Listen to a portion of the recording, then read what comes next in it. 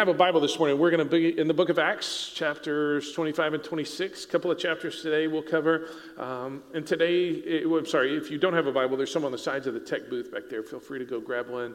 You can borrow it or keep it as you have need. And if you're a user of the Bible app, you can open up and find our live event and track along with the sermon notes and the scriptures and other important information there. Okay, so all of that's there.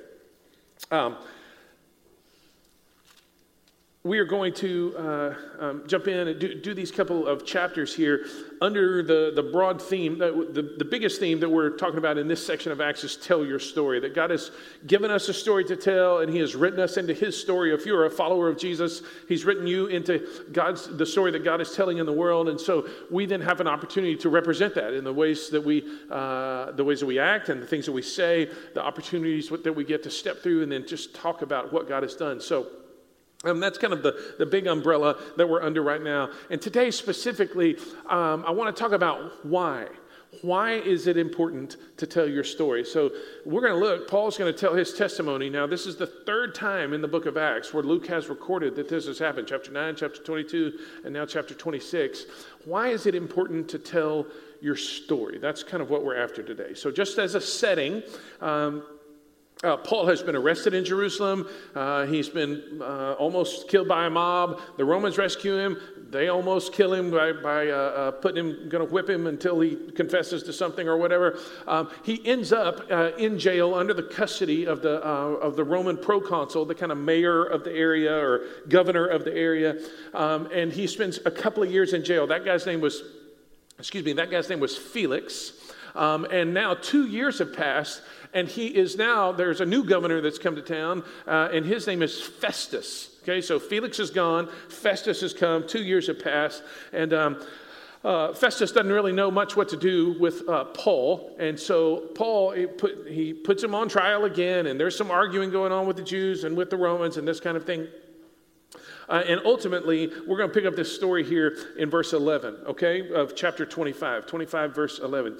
If then I am a wrongdoer and have committed anything for which I deserve to die, I do not escape death. I do not seek to escape death. But if there is nothing to their charges against me, no one can give me up to them. I appeal to Caesar. Every Roman citizen had the right to have his or her case heard at the imperial level, like he could or she could appeal and be heard by Caesar himself. And so that's what Paul has done. Paul's like, I've been sitting here rotting in this jail. Felix wanted me to pay him off. Bribe him to get out. Paul's like, I ain't having any of that.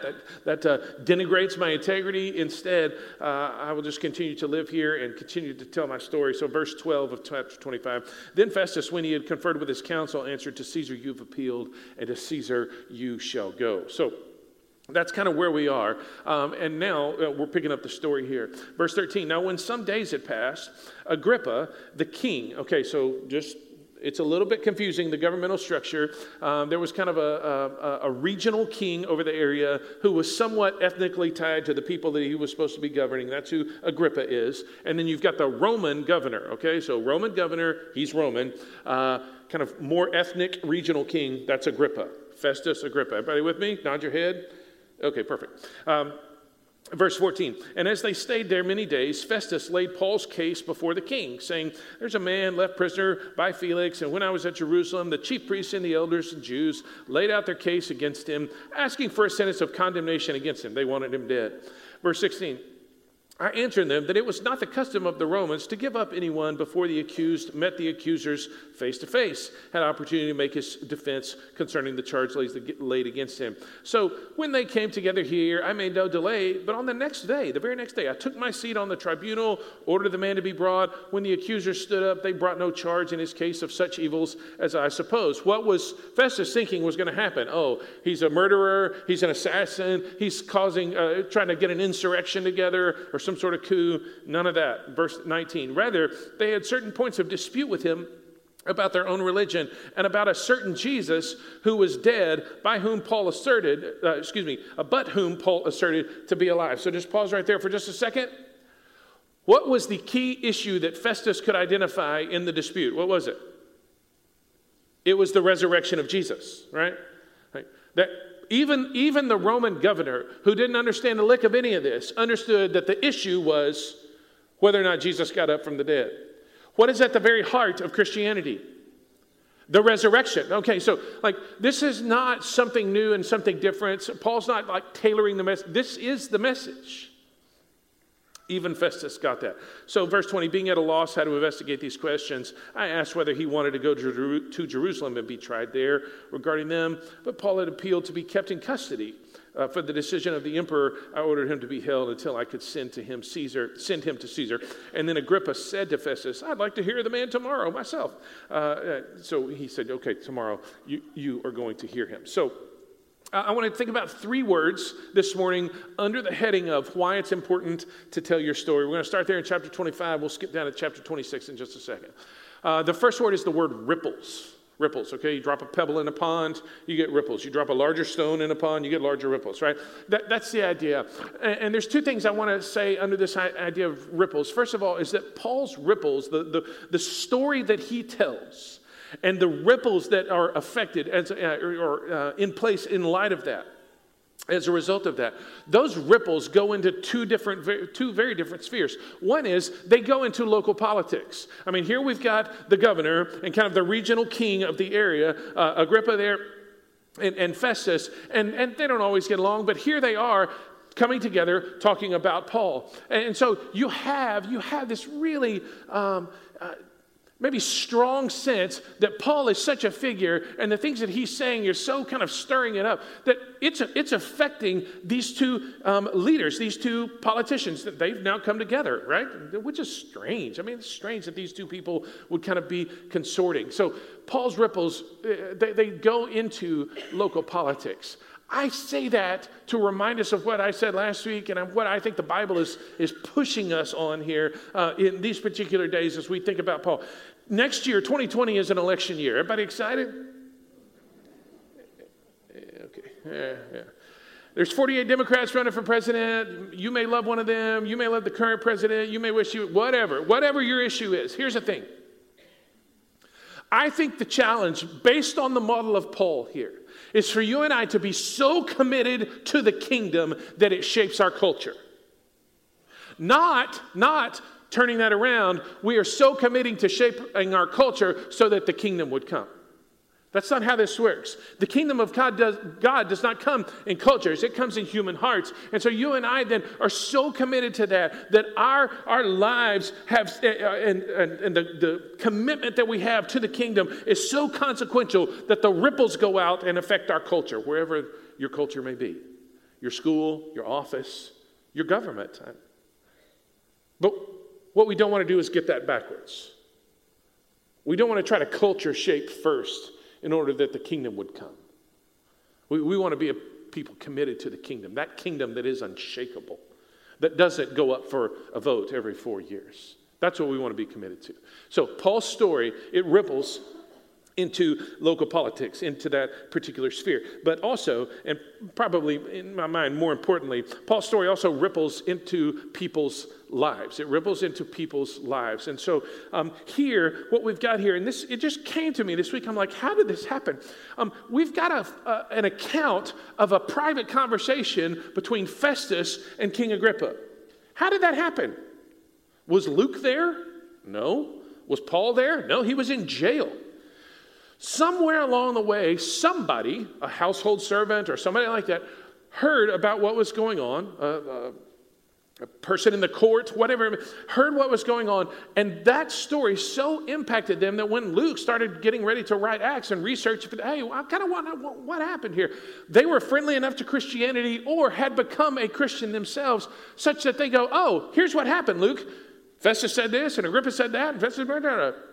So what I'm saying is, Paul didn't intend necessarily to affect the lives of that household servant or that court appointee or whomever it was who told Luke this story, but it did. The fact that Paul's story rippled into that person's life so that Luke could have an account of this, so that you and I could have an account of this, I think shows the power of the stories that you and I get to be a part of. His ripples reached far beyond anything that he thought or any place that he intended that they go. That's true for us too. Here we are, maybe 18 months ago, maybe a little bit less. I'm down in the dollar store buying something for someone. I'm not sure which, and I've got on a Heritage Park T-shirt. 2 baskets back. I'm in line. 2 baskets back. Hey! Am I going to have to fight somebody? Like, what's going on here? Hey, you. Yes, ma'am. Are you a part of that church? Well, no, it doesn't. Yes, ma'am. Yes, ma'am. Yes. What did one of our deacons do? Tell me. No, that's not what I said. I said, yes, ma'am. I'm a part of this church. She goes, hey, y'all helped us in Harvey. We wouldn't have made it without you.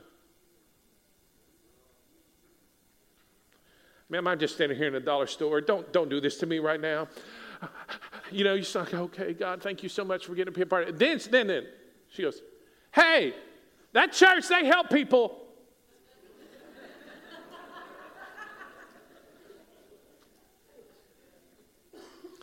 Yeah, and the pastor's good looking, and I mean, like all that. I say that to say this, like, there are ripples. We as a church have seen this. When God brings something to our lives and we get to be a part of something, like, it's not just a pebble, like our commitment is almost meteoric, right? I mean, it is not just a small little thing. It is a consequential wave that goes places that we never would have guessed. It's just how it works. Applying that to our today, as we think about as a church family, planting a church on the kind of western side of that Texas City area, that mid-Galveston County area, as we think about us planting a church, you know what we're going to need? We're going to need ripples to wash up down there. Things to reach where we never would have intended. So what do we then need to do? We need to tell our story. Why is it important to tell our story? Well, simply because the ripples go places that we never would have thought. So we need to continue to be a part of this. I think that's one of the big challenges for us as a church family as we think about 2020 and planting, Lord willing, in 2021, that we would be a people who consistently tell our story and let the ripples go out. This has come up, and I just set this before you as something to think about in light of the ripples. This has come up 4 times in the past 10 days for me. And I thought, man, this year is coming up a lot. Maybe I need to say something to our church family about it. I've tried to explain it to different people that I'm interacting with who don't know Jesus, but are in the process of coming to know him. And I try to explain it this way, this little 3-step process. I just put the graphic up there so that hopefully it would have a little bit more sticking power. This is not true for everybody. Let me say that. It's not true for everybody, but it has been true in my pastoral experience. It has been true for a lot of adults who come to know Jesus. First, they have a place to belong. They connect with somebody or somebodies relationally. They get tied in relationally. They're just in, okay? And so they become friends, or they see them on the soccer field or whatever. You kind of get tied in there. And you think, man, these are nice people, or they're good people, or hey, you at that church? They help people during Harvey. Yeah, I mean, like they have a place to belong. And some of you in your minds, this is part of your story. Like, yeah, I actually connected with some people before any of this faith stuff made sense. So the first step, again, it's not for everybody, but I think this is a process for a lot of people. They connect relationally first. They belong somewhere, which is why our culture of invitation, as we talk about it around here, is so important. We want to invite people to belong. Okay, secondly, they start hanging around people and they're like, man, these people, what do they have in common? Because they seem to be different. Well, what they have in common is a belief. And what is that belief? That Jesus is the Lord, that he has defeated sin and death, and that he reigns over everything, and he is risen from the dead and is alive today and indwelling us by his Holy Spirit. They believe something. They believe something. And so they move from the kind of that first step of belonging to that next stage of, oh, yes, I see what they believe, and I too believe this.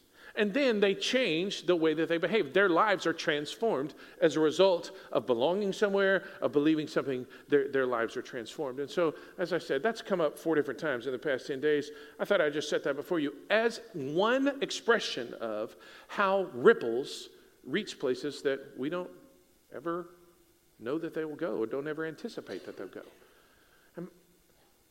If you can identify somebody along that little track there, my guess is that you go, oh, yeah, I know somebody like that, or I know somebody kind of at that stage, or right in between here and there. I just want to set that before you as like, this is a normal process by which people can come to know Jesus and follow him. So, and all of it starts with you telling your story and the ripples and how it moves people along as that happens. Okay, so that's word number one, ripples. Secondly, we're moving to chapter 26 here, this word rehearsal. We're going to start in verse 4. Paul is going to rehearse his story for us. My manner of life, 26 verse 4, my manner of life from my youth, spent from the beginning among my own nation and in Jerusalem, is known by all the Jews. Paul's like, I'm not a hidden quantity here. They have known for a long time, if they are willing to testify, that according to the strictest party of our religion, I have lived as a Pharisee. I'm one of them, is what he's saying. Verse 6, and now I stand here on trial because of my hope in the promise made by God to our fathers. Let's just start there. What are we rehearsing? Why is it important? Because ripples go places we never anticipate, but also rehearsing. We rehearse this story that God has given us and the story that he has invited us to live in. Why? Because one of the aspects of this is that we remind ourselves that God has made promises. God has made promises. Here's what he said. I stand here on trial, verse 6, because of my hope in the promise that God made to our fathers, to which our 12 tribes hope to attain, as they earnestly worship night and day. And for this hope, I am accused by Jews, O king. God has made promises. And then look at verse 8. Why is it thought incredible to any of you that God raises the dead? This is, again, what is the crux of the matter? It's the resurrection of Jesus. And what is Paul testifying to? He is testifying to the resurrection of Jesus. And so the second part is that not only has God made promises, we need to rehearse that, but secondly, God has then acted to secure those promises. We sing the song in here. All your promises are, do you know the song? Are what? Yes and amen. That's based on 2 Corinthians 1 verse 20. Where Paul specifically writes to the Corinthian church and he says, hey, listen, all of the promises of God to us in Jesus are yes and amen. He is the guarantee of the fulfillment of all of the promises. In other words, if God promised that he would send Jesus to die and to rise again, and he did it, you can count on him to fulfill the rest of the promises too. If God took care of the big promise, capital T, capital P promise, then he'll take care of the other promises too. And so he has not only made promises to us, but he has also acted to fulfill those promises, to secure those promises. Why is it a big surprise to any of you that God would raise the dead? Verse 9, I myself was convinced that I ought to do many things in opposing the name of Jesus of Nazareth. And I did so in Jerusalem. I not only locked up many of the saints in prison after receiving authority from the chief priests, but when they were put to death, I cast my vote against them. Nice guy, Paul. And I punished them often in all the synagogues and tried to make them blaspheme. And in raging fury against them, I persecuted them even to foreign cities.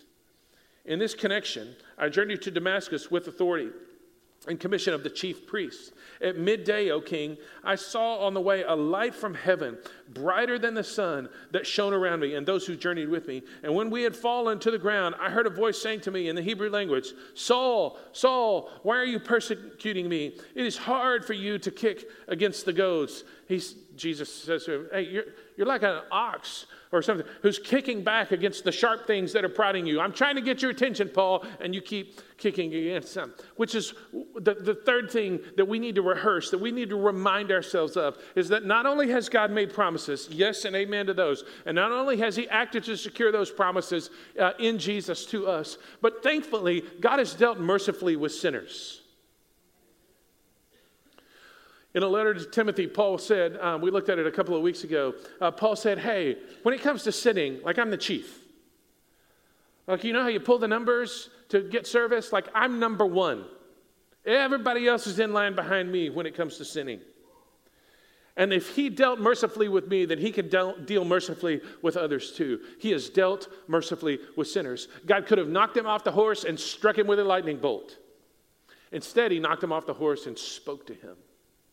Saul, Saul, why are you persecuting me? I'm trying to get your attention, and you're just kicking against what the things that I'm using to grab your attention, buddy.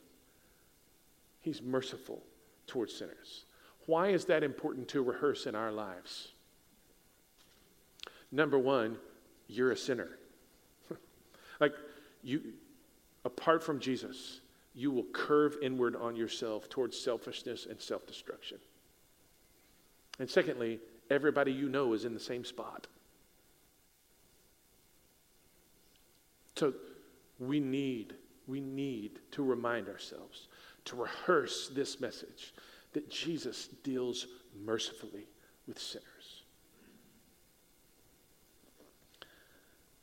Verse 15, and I said, who are you, Lord?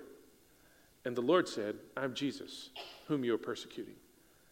So not only does he deal mercifully with sinners, but he doesn't leave us wondering who he is. This God who deals mercifully with sinners, he doesn't leave us wondering who he is. He has revealed himself in Jesus. And that's critical to say in these days. Because these days, when people say God, they can mean any number of things. Just this week, I don't know if you saw it or not, it popped up on multiple kind of Christian sites. There's a thoroughly liberal seminary, but they call themselves a Christian seminary, in New York that had a service to confess their sins to plants. I wish I was making this up. I'm not. I was actually wondering how many plants they inhaled before they did this service, which is a completely different issue altogether. I'm saying that to say, it could not have been dumber. They posted it on their social media and just got, as you can imagine, sizzled for it. But their last statement on the social media thing was, what do you confess to your plants? That I like you fried in cornmeal. I mean, like, what do you say? Like, that I don't like all of you. You know, like that if you put bacon on you, you taste better. I mean, what do you say?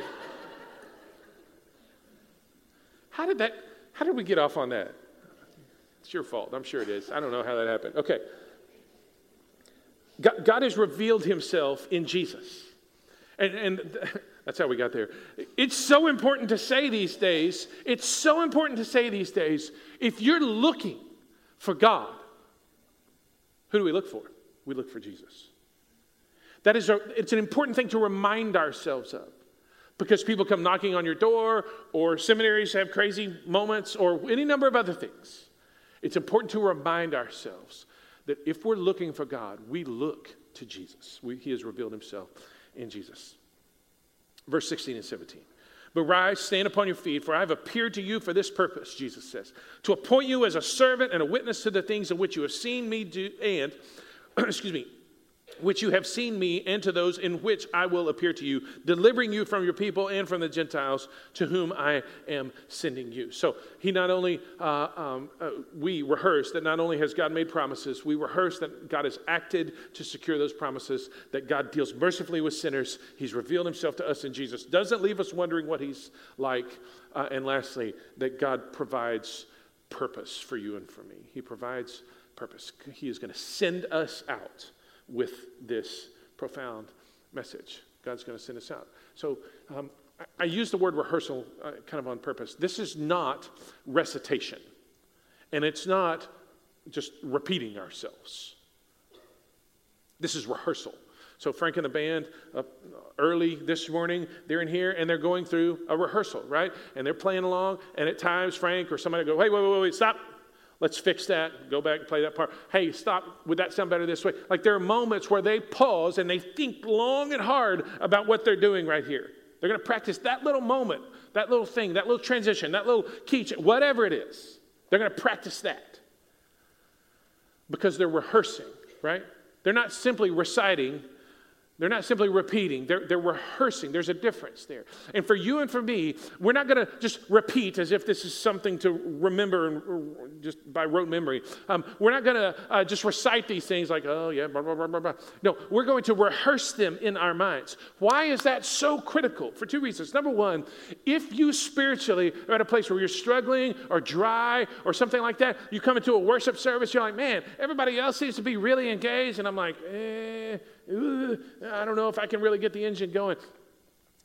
Here's what I would pastoral. If you were in my office, sitting across my little table from, this is what I would say to you. I would say, tell me about the last time you rehearsed this story of what God has done, that he's made promises, secured those promises in Jesus, dealt mercifully with sinners, revealed himself in Jesus, and given you purpose. When have you rehearsed that story in your own life? Because when we rehearse that story, then that fuels, that provides fuel for God to light so that our passion can burn. If you're lacking passion, there may be other things going on, but if you're lacking passion, that would be the place that I started. I would go, tell me, when have you rehearsed this story to yourself? And not only does it fuel our passion, but secondly, it primes the pump so that when opportunities do come, we get to share the message. And that's the third word, this idea of the gospel, this idea of the gospel. Why do we tell our story? Well, there's ripples effect. They go places where we never would have anticipated. There's the rehearsal aspect that keeps us fueled up for our own passion and for sharing. And lastly, we do it because this is the gospel. This is the story that God has invited us into. So let's start in verse 18. And we'll just remind ourselves of what this gospel is.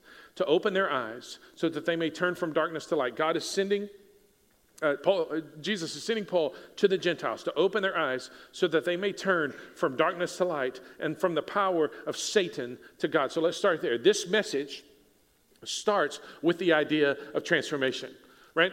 It starts with the idea of transformation. Darkness to light, the power of Satan to God, death to life. This is the message that you and I get to be a part of. This is the good news of Jesus. It is not religious conformity, even in a place where we belong, right?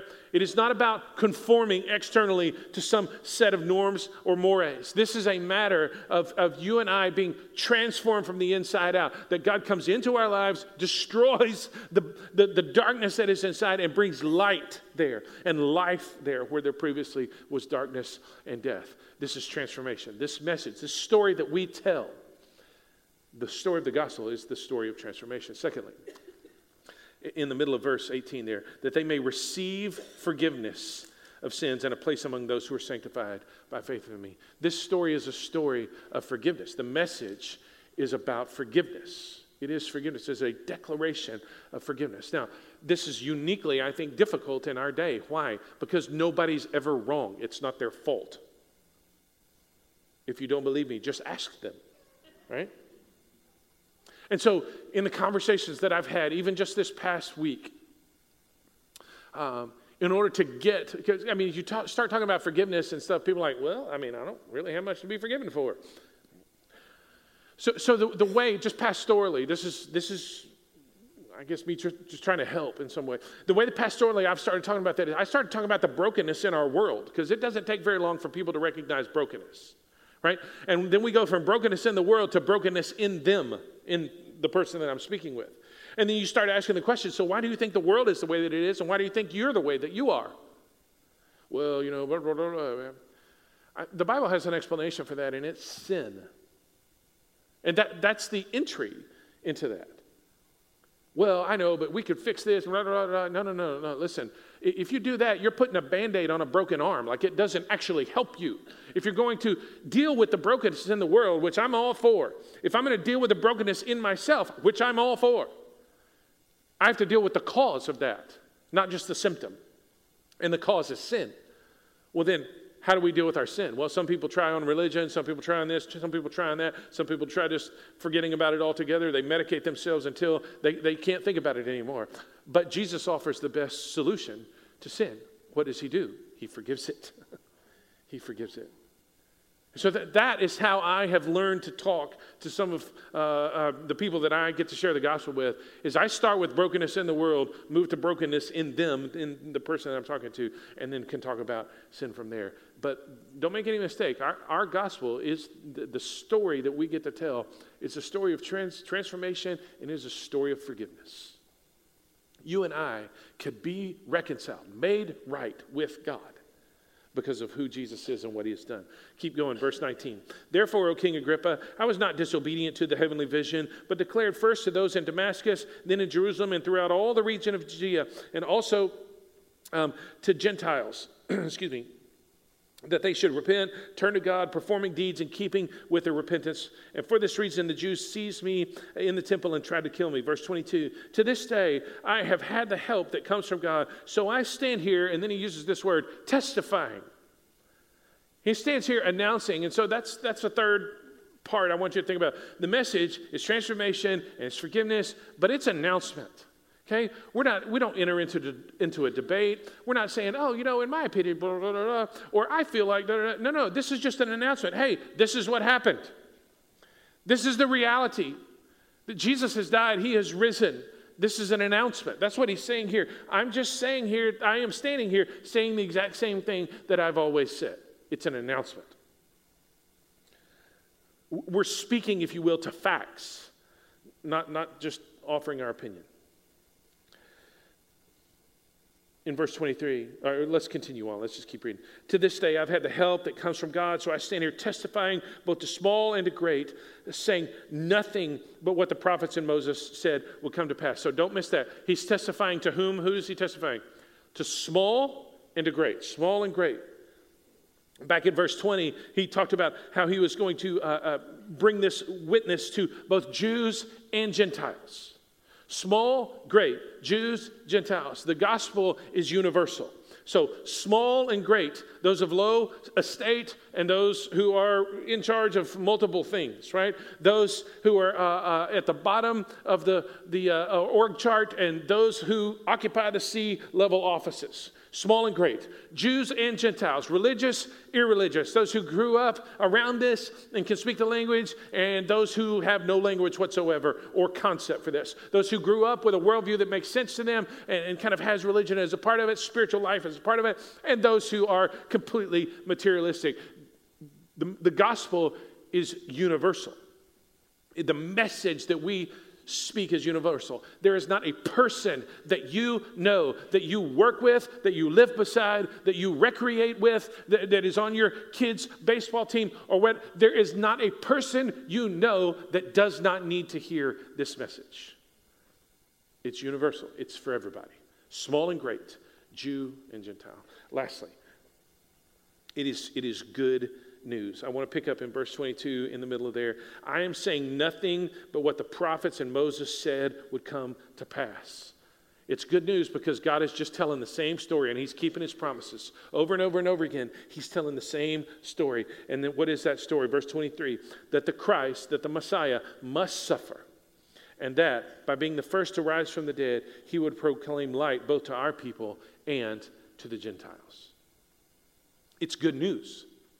It's good news that God is keeping his promises. And that promise is that Jesus has come for us, that the Messiah has come. He has left heaven, come to earth. He has lived perfectly, and he has died sacrificially in our place and for our sins. He died the death that we deserve to die. And then he rose victoriously so that you and I could have not only forgiveness, but also life and freedom. That's the message that we get to proclaim. It is good news. It's not just news. It's good news because we all need it, every one of us. And I don't know how you interact today with why you should tell this story over and over and over again and over again. But here's what I do know. The more we live and then speak this story of what God has done for us, and specifically what he has done for us in Jesus, the more we rehearse that in our own lives, the more we will see the ripples go far, far out, further than we could ever have predicted. And my guess is that some of you are here today and you've got somebody on your mind. Like, oh yeah, that person. I really need to talk to them. I need to buy them a cup of coffee this week or have them over for dinner. I need to tell this story to them. We're going to pray in just a minute, and I think you ought to pray for that opportunity. Some of you come and, man, you may just have more questions or be more curious than ever now. Like, why would Paul continue to tell this story over and over and over again like a broken record? Well, it's the story that he loved to tell. It's a story of grace. Every one of us in here needs grace. And the good news is that when we turn to Jesus, we find grace. We find grace. And that's what we're going to sing about here in just a second. So I want to lead us in a prayer and then offer us an opportunity to respond together.